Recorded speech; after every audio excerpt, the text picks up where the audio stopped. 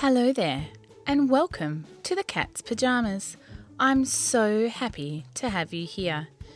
This podcast is all about language and words. So, if you're a word nerd, a bookworm, or you just love language, then this is the podcast for you.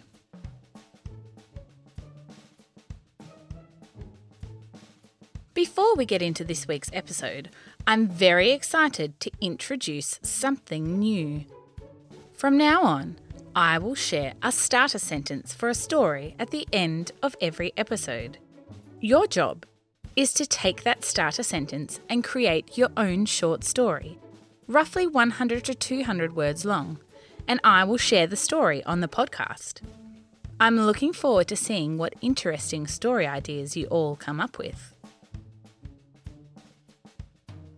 This episode is a listener request episode. We're going to talk about 4 different words that our listeners have asked me to look into for them. So, are you ready to dive into the world of words?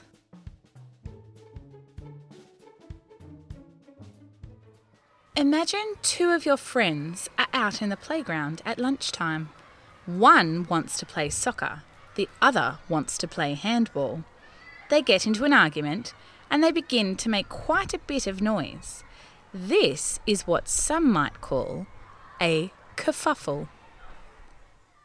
Kerfuffle is a funny sounding word for something that's actually not really that funny.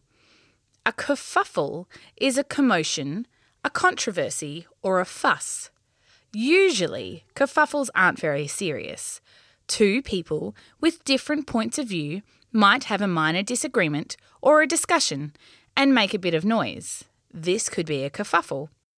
Someone talking loudly in public could be making a kerfuffle. A politician saying something embarrassing in a press conference by accident could cause a kerfuffle. If children are making a lot of noise over something in a classroom, the teacher might walk over and ask, "What is this kerfuffle all about?" Some other words for a kerfuffle might be a commotion, disruption, disturbance, flutter, hoo-ha, hurly-burly, or to-do. But where did it come from? The word kerfuffle has been around since the early 1800s. It probably came from either Scottish Gaelic or from Celtic Irish, the languages that were used historically in Scotland and Ireland. It means to make a fuss or a bother, usually when people have 2 different points of view.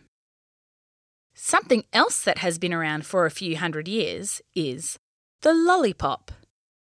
The idea of putting candy on a stick to be eaten is probably one that many people over the years have had.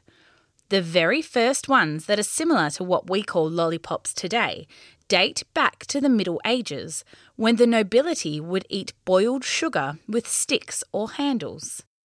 But where did the word come from?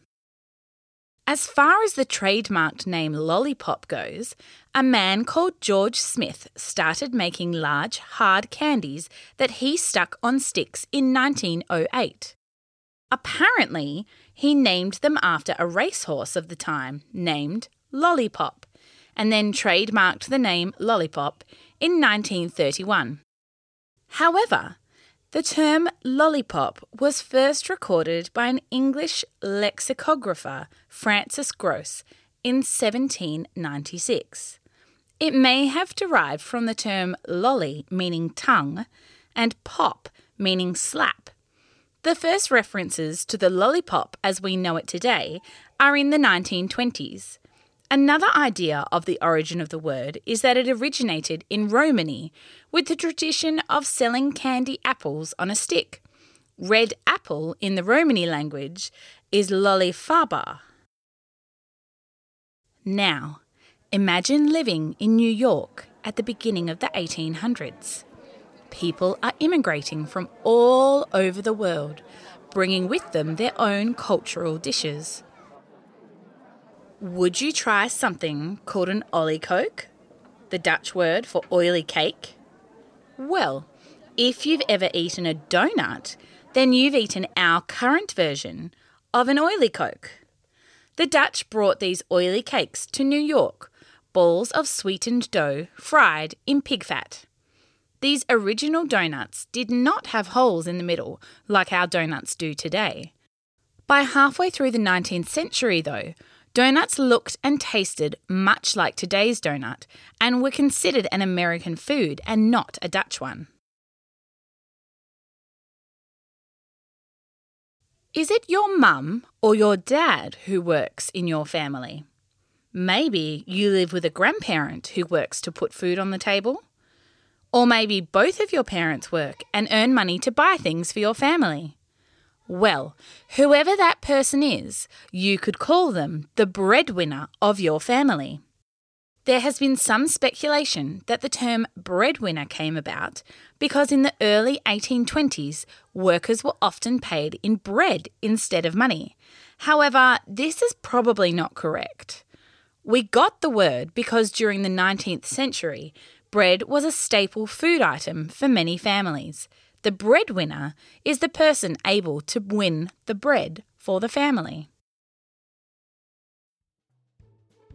Okay, listeners, your story starter for this episode is: as I walked out my front door, a kerfuffle started at the end of my driveway. I cannot wait to hear the stories you come up with. You or your grown-up can send your stories to me via Instagram or Facebook. Thank you so much for joining me for this episode of The Cat's Pyjamas. If you have any phrases or words that you've been wondering about and you'd like me to look into, please find me on Instagram at The Diction Fairy or Facebook at The Diction Fairy, or head to my website www.dictionfairy.com.au. I'd love to hear from you.